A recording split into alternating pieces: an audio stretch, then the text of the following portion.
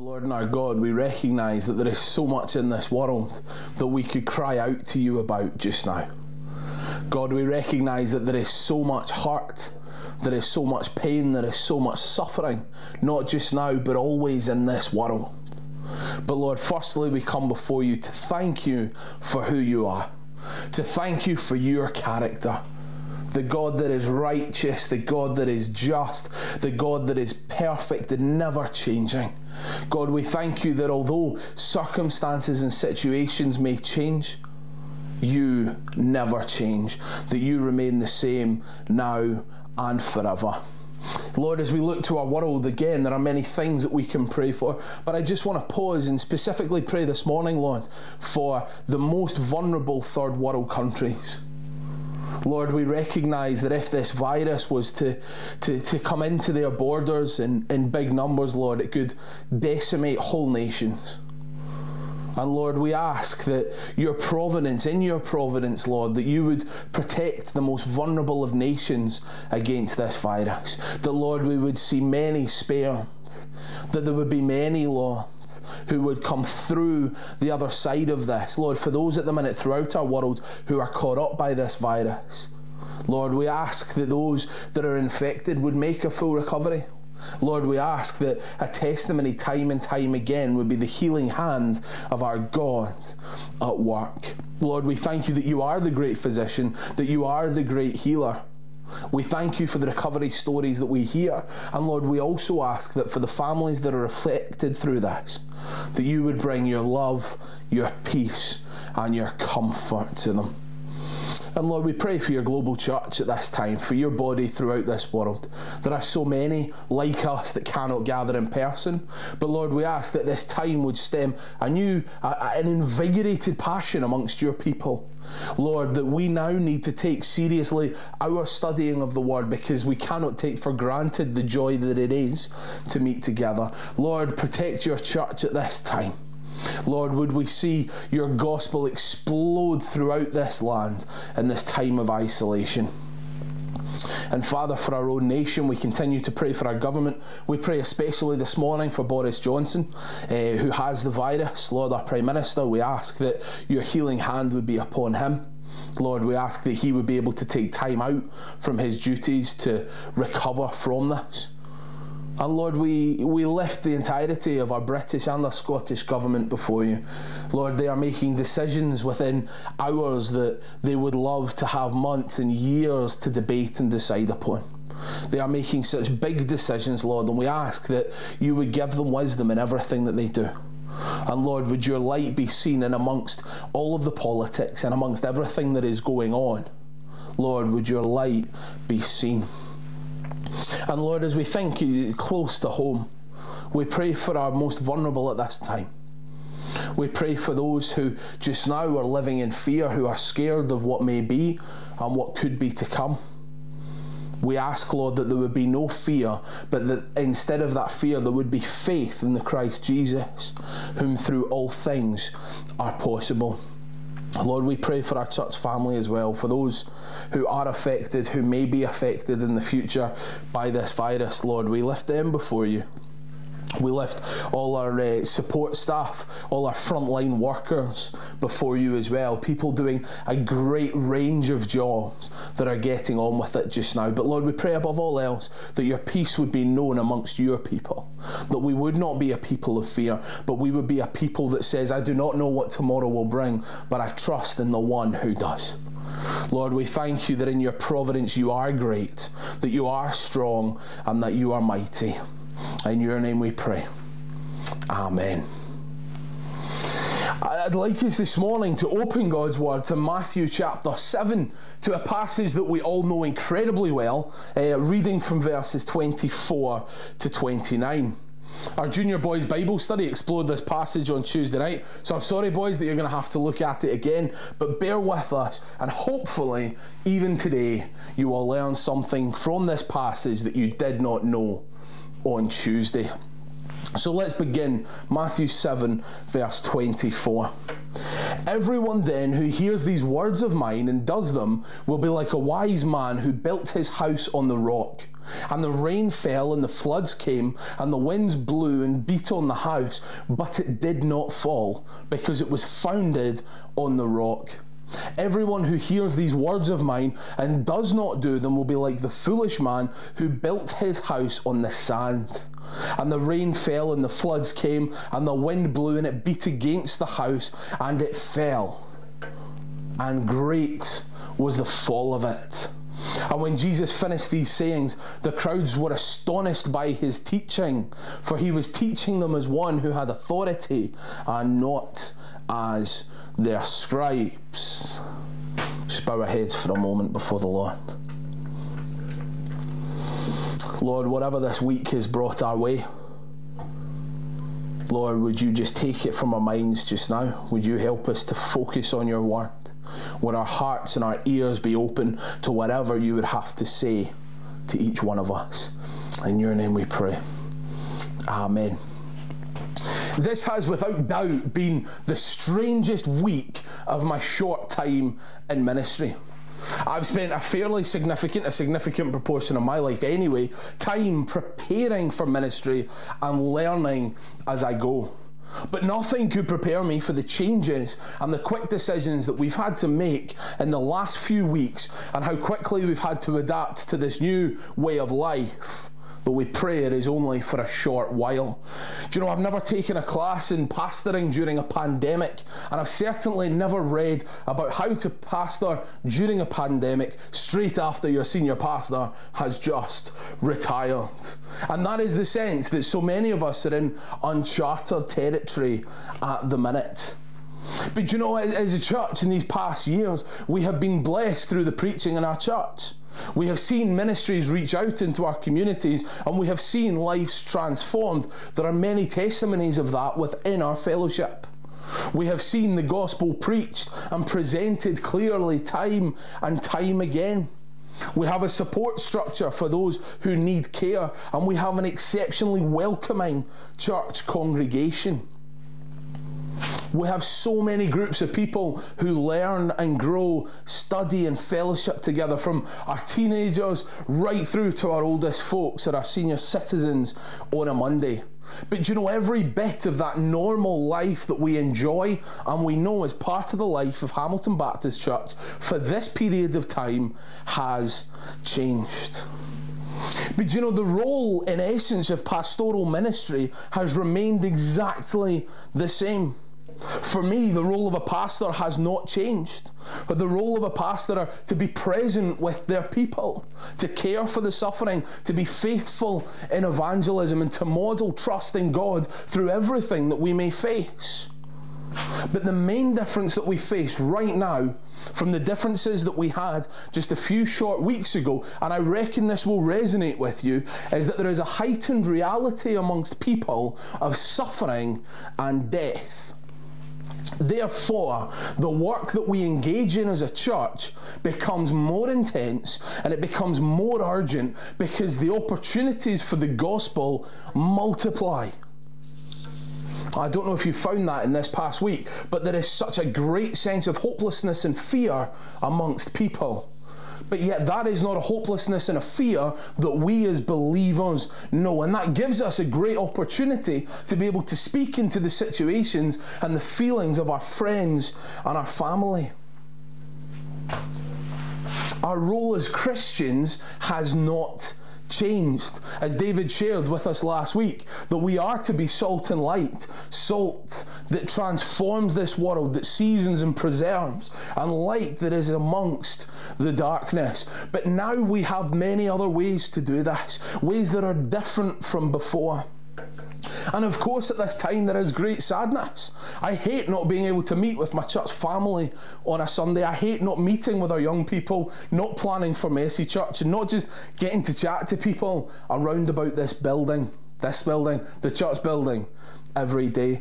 But you know, there is a great opportunity in front of us. This week, between our 3 youth Bible studies, we met over Zoom, and we had 40 young people and leaders gathering virtually.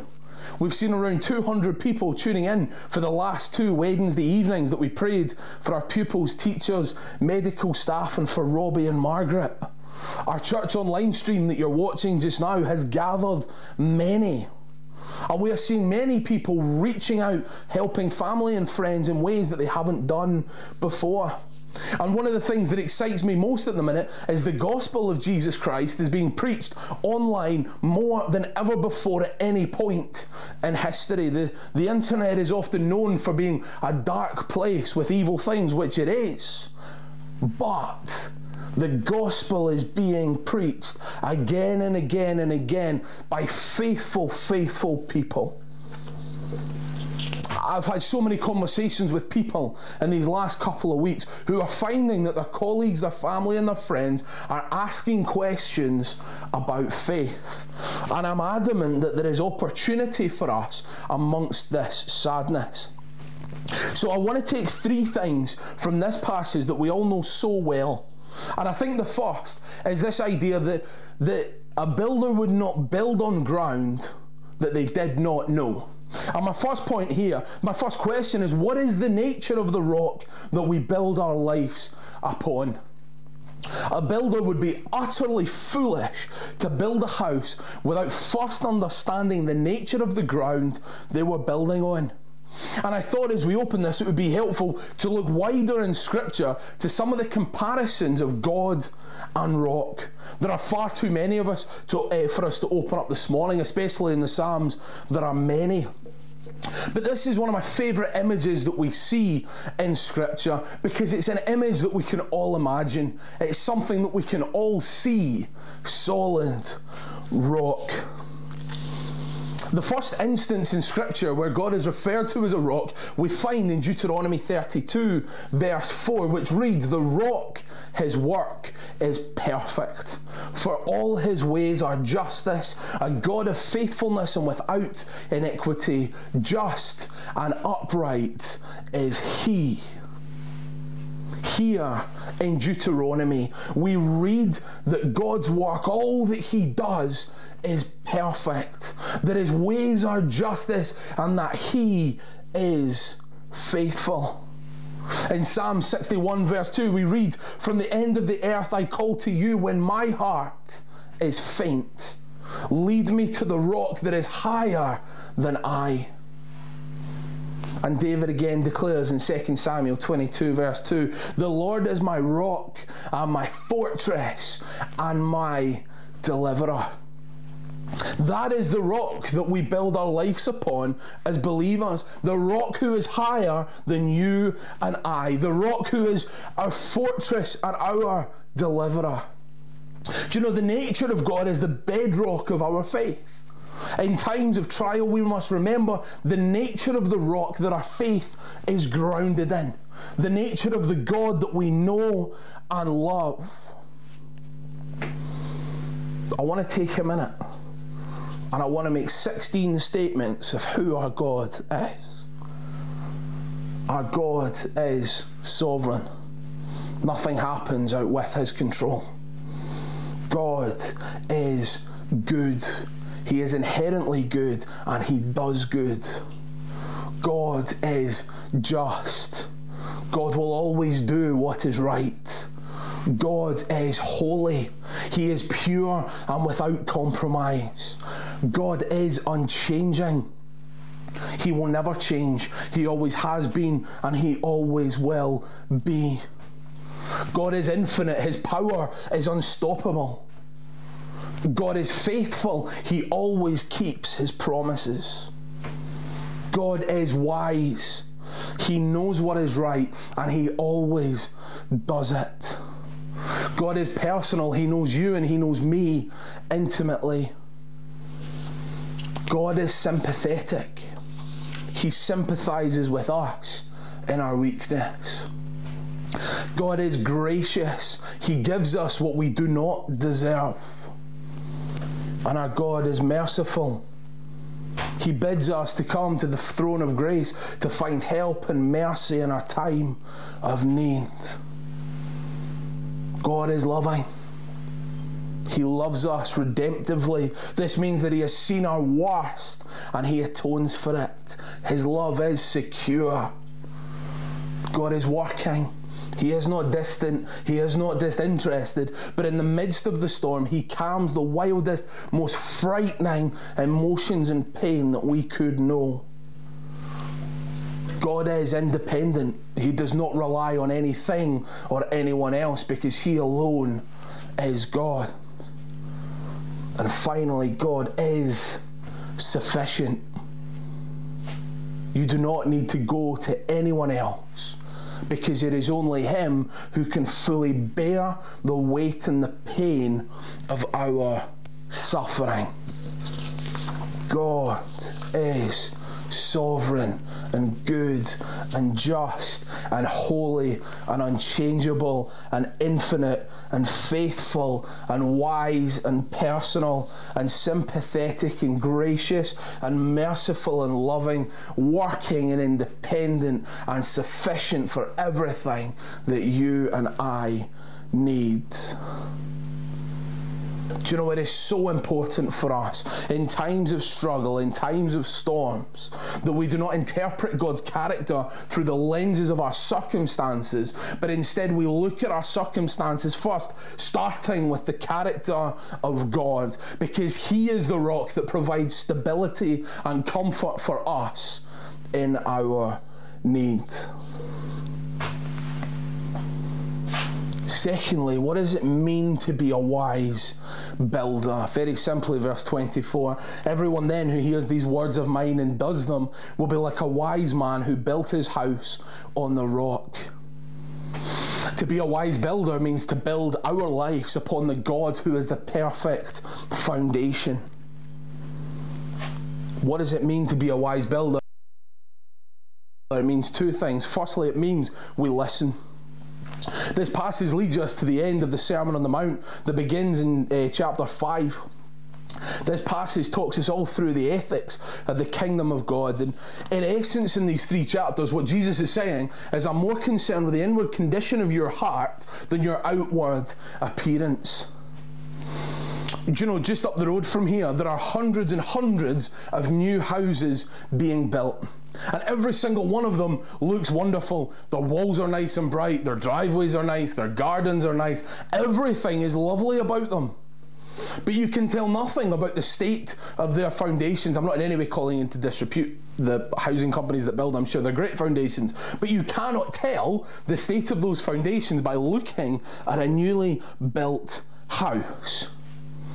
The exteriors are clean, the walls are white, the bricks are crisp. It's lovely. It's a new built house, it is lovely, but there is no telling of the foundations of that house, judged on the outward appearance. There is an invitation here at the heart of the gospel message to everyone to be like the wise men, to be like the wise man, and not simply hear what Jesus says. Foundations are tested during storms. That's what we're being told very simply in this passage, that the foundations of our faith will be tested during storms. Do you know, we sit in church week by week under the authority of God's words. And the question to each of us every Sunday is, what are you going to do with it? What are you going to do with the word of life that has been given to you? Are you going to stick it on a box and it sits there until next Sunday morning? Or are we going to take that? Are we going to implement it into our lives? And are we going to be the people that take the word and go and do? What are you doing with the good news of Jesus Christ? Are we going to be faithful servants that obey his commands? Or do we come to church, we complete the ritual, we put God back in his box, and he can go sit on his shelf until next Sunday? Something that David Wiley said last week that really resonated with me, just summarising, he said this, he says, some of us have been self-isolating for years. Jesus is in one room, sport is in another, work is in another. If your life depends on the church bubble and the rest of your life is secular, then this period of time is going to be very hard for you. And I think he's completely right. One thing that this period of time will show each of us is the condition of our hearts. Are we firmly rooted in Christ? And are we built on the rock that cannot be moved? Another verse from the Psalms, Psalm 62 verse 2. He only is my rock and my salvation, my fortress. I shall not be greatly shaken. Do you know, I wonder, wherever you meet us this morning and wherever you are this morning, is your heart able to declare those words, that only He is my rock, that He is my salvation, that He is my fortress? And do you know what? It doesn't matter what will be thrown at me, I will not be greatly shaken, because He and He only is the rock on which my life is built upon. No other idol, no other object, no other person, no other relationship, nothing is the rock of my life other than the Lord Jesus Christ. If that is the cry of our hearts, then we echo those words, you are my salvation, and I shall not be greatly shaken. Because the rock that the foundations of my life are built upon are unshakable, unmovable, and eternal. Very simply, I want us to reflect this morning on where are the foundations of our lives. What is it that is seeing you through every day? And the reality of that is, if it is anything but Christ, it is sand, and it will be washed away. Maybe not right now, maybe not during this time of isolation, but it will. Two identical, beautiful houses, one on the rock, one on the sand.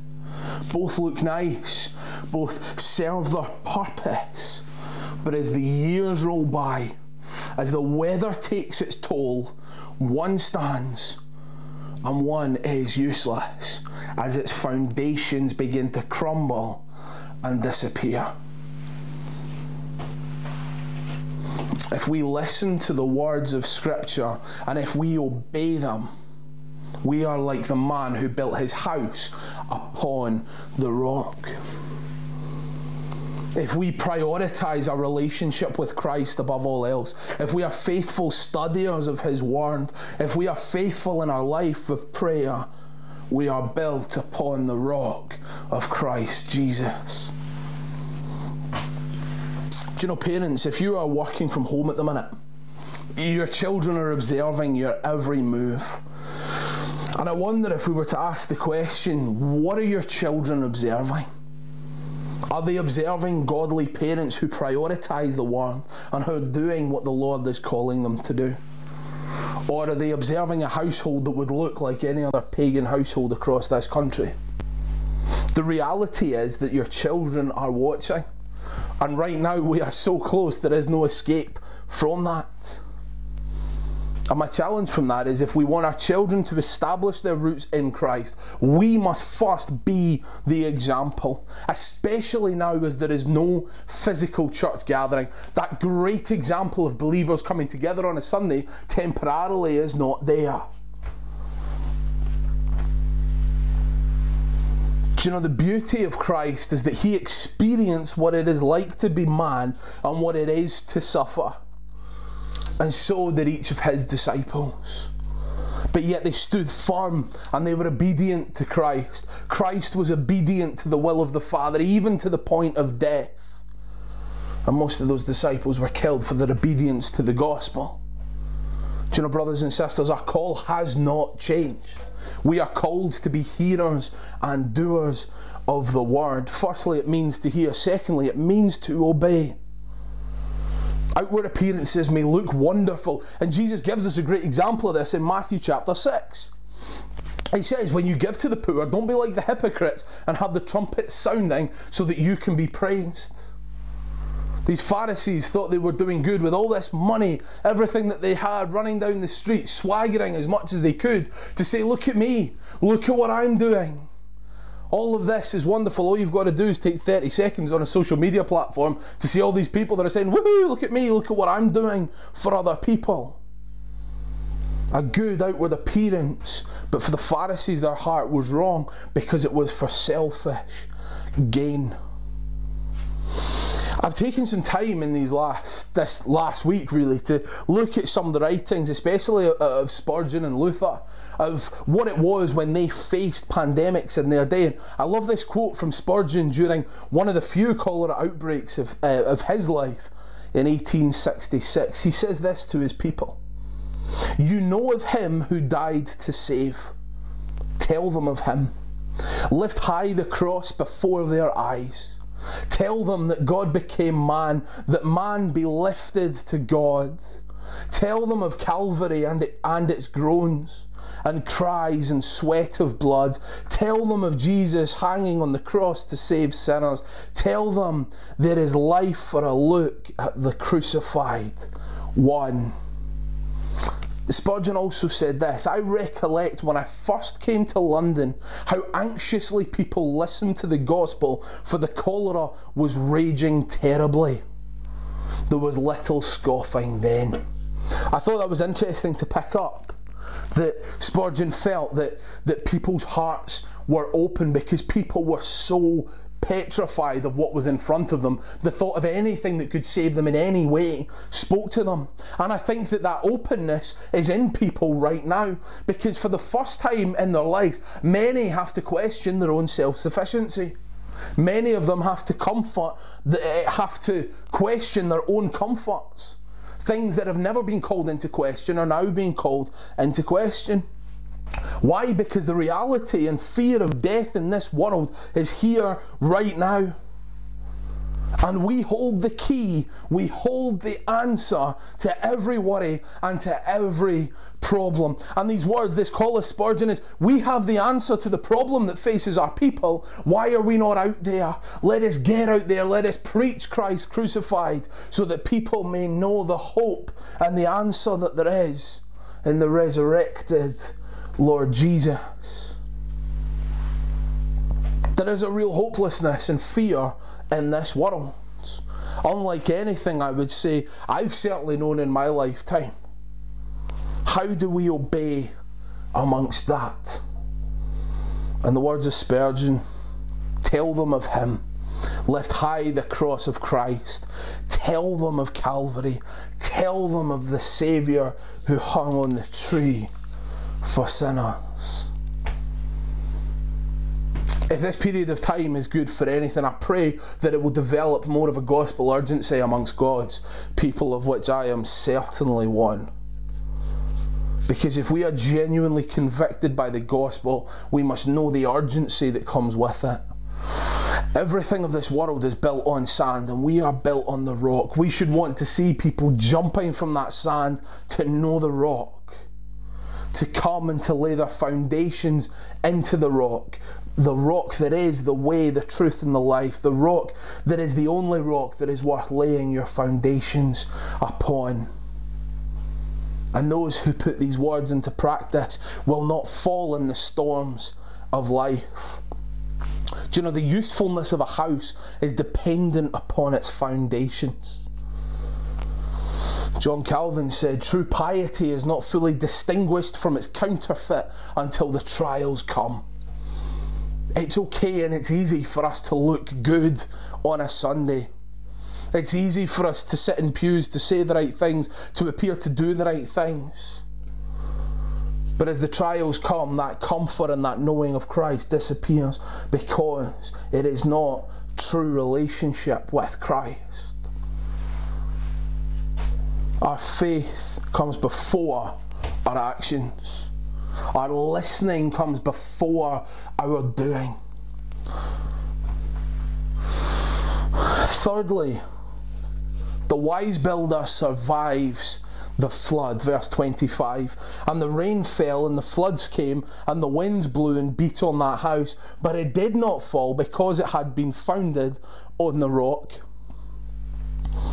We know full well the destructive force of water, of floods, of tsunamis. Even in arid desert locations, heavy rain can produce runoffs from the mountains and hills and will sweep away everything in their path, which is what happened in Palestine. The wet seasons would extend from mid-October to March, when most of that rain coming in January. And interestingly, Jerusalem and London both receive about the same amount of rain a year. Do you know, I don't know the storms that you have faced in life, if you currently face any or not. And even if right now you do not feel you are facing storms, brilliant. Let's pray that that continues. But also there is something so significant for us to learn so that we are prepared for those days. I don't know the nature of the storms that you face. They might be persistent storms. They might be storms that feel never ending. They might be storms that are so heavy and constant that you have no idea how you're going to go on. You might have been through so many of them that you're close to giving up. But if you cling to Christ and His promises, if you cling to the very nature of our God, you will get through those trials and you will be able to declare, on Christ the solid rock I stand. Do you know, I'm so excited for our first Sunday back in our building together. We pray so often for our persecuted brothers and sisters that cannot meet on Sundays, and for us this will probably be the closest glimpse that we will get of what that is like to not be able to meet together. Do you know, I certainly will not be taking lightly the beauty that it is to be able to meet together. But do you know, I was met with this other thought of how are we going to return to church? When we come back together, will we be a people who are more mature in Christ, who are more burdened for the lost, who are more empowered with the gospel, who are growing together through the Spirit and in the fruits of the Spirit? Will our delight in God have grown? Will we see it lived out in our lives? Will we be having conversations with people that we have never had before? Or will we come back a people that are lazy? Will we return people that have neglected the Word, who have neglected the call of God, who have neglected His plans and His purposes? Will we come back, will we slump in our pews and say, let's just continue where we left off? I don't know about you, but I know what I want to see. Could you imagine in a year's time if we are able to reflect as a church and say, my goodness, the spiritual growth and maturity in our fellowship has been so profoundly impacted by this time of isolation. Great things have happened in isolation. Paul wrote half of the New Testament in isolation. The church at present is booming in the places where there are persecution and isolation is so prevalent. But it's easy for us to think that the persecuted church always grows. But that's not the case. Some of the most vibrant Christian centres of early Christianity in North Africa, the Middle East, Asia Minor, now there is only a scattered few. In once what were thriving and flourishing Christian communities. Sometimes we have that idea, don't we, that the persecuted church is always growing and always booming and things are always magnificent, but it's not the case. It is not always the case. We are in a period of isolation. What are we going to do with that? Will we use this opportunity to study the Word like we have never studied before? Will we take this opportunity to pray like we have never prayed before? Or will we just go, maybe later, maybe later, maybe later, and never quite get round to it? Do you know, apparently, I don't know the number on this because it seems to change every time you Google it, but apparently it takes 66 days for a behaviour to become an automatic habit. The chances are we are still going to be in some form of isolation in that period of time. What can you do now in your life, in your family, to begin and develop a lifelong God-honouring habit? Because now is the time for us to do the things we said, I'll do it one day. Now is a time for us to do those things that we have never quite gotten round to. Now is the time for us to get right with God, because we have that time in front of us. We have time that we can spend with Him. Use this time and this opportunity. Don't just waste your days, because it is so easy to do it. I want to finish with the words of verse 28 and 29. This is Jesus drawing an end to the Sermon on the Mount. And it says, when Jesus finished these sayings, the crowd were astonished at his teaching, for he was teaching them as one who had authority and not as their scribe. The life of discipleship is a life of obedience to the teaching of Jesus and obedience to the law of God. It is faith alone that saves us, but that faith that saves is never alone. It is always accomplished, it is always accompanied by good works. Good works that have the intention of glorifying the Father. Good works are those that God has commanded each and every one of us to, without exception, in His words. And they are not just some simple substitute for obedience. If we would enter the kingdom of God, we must enter through the narrow gate. And following the teachings of God, of Christ, produces the good fruit of obedience in us, building our lives on the rock that is Christ Jesus and His words. None of this can be done in our own strength, but only by the grace of God and the help that we find in Him. The crowds were astonished. Let that be us when we open the Word. Let us be people who open that Word and go, God, you are so, so incredible. Why? Because we are built on the unshakable rock, who is higher than you and I, who is greater than you and I.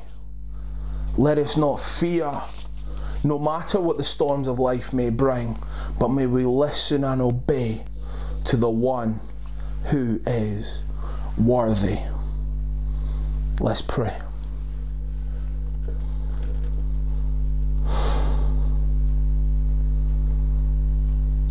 God, you are sovereign. You are good, just, holy, unchangeable, infinite, faithful, wise and personal, sympathetic and gracious, merciful and loving, at work and independent and all sufficient for our needs. God, as we move into another week of isolation for many, as some move into weeks that may be the busiest they have ever had in their careers, Lord, we ask that each and every one of us would know your presence with us. And Lord, in those tough moments, in those difficult times, would we not run to the things of the world, but would we run to the rock that our faith is built upon? Because God, you are so, so good. Lord, would we not be tempted by the sand?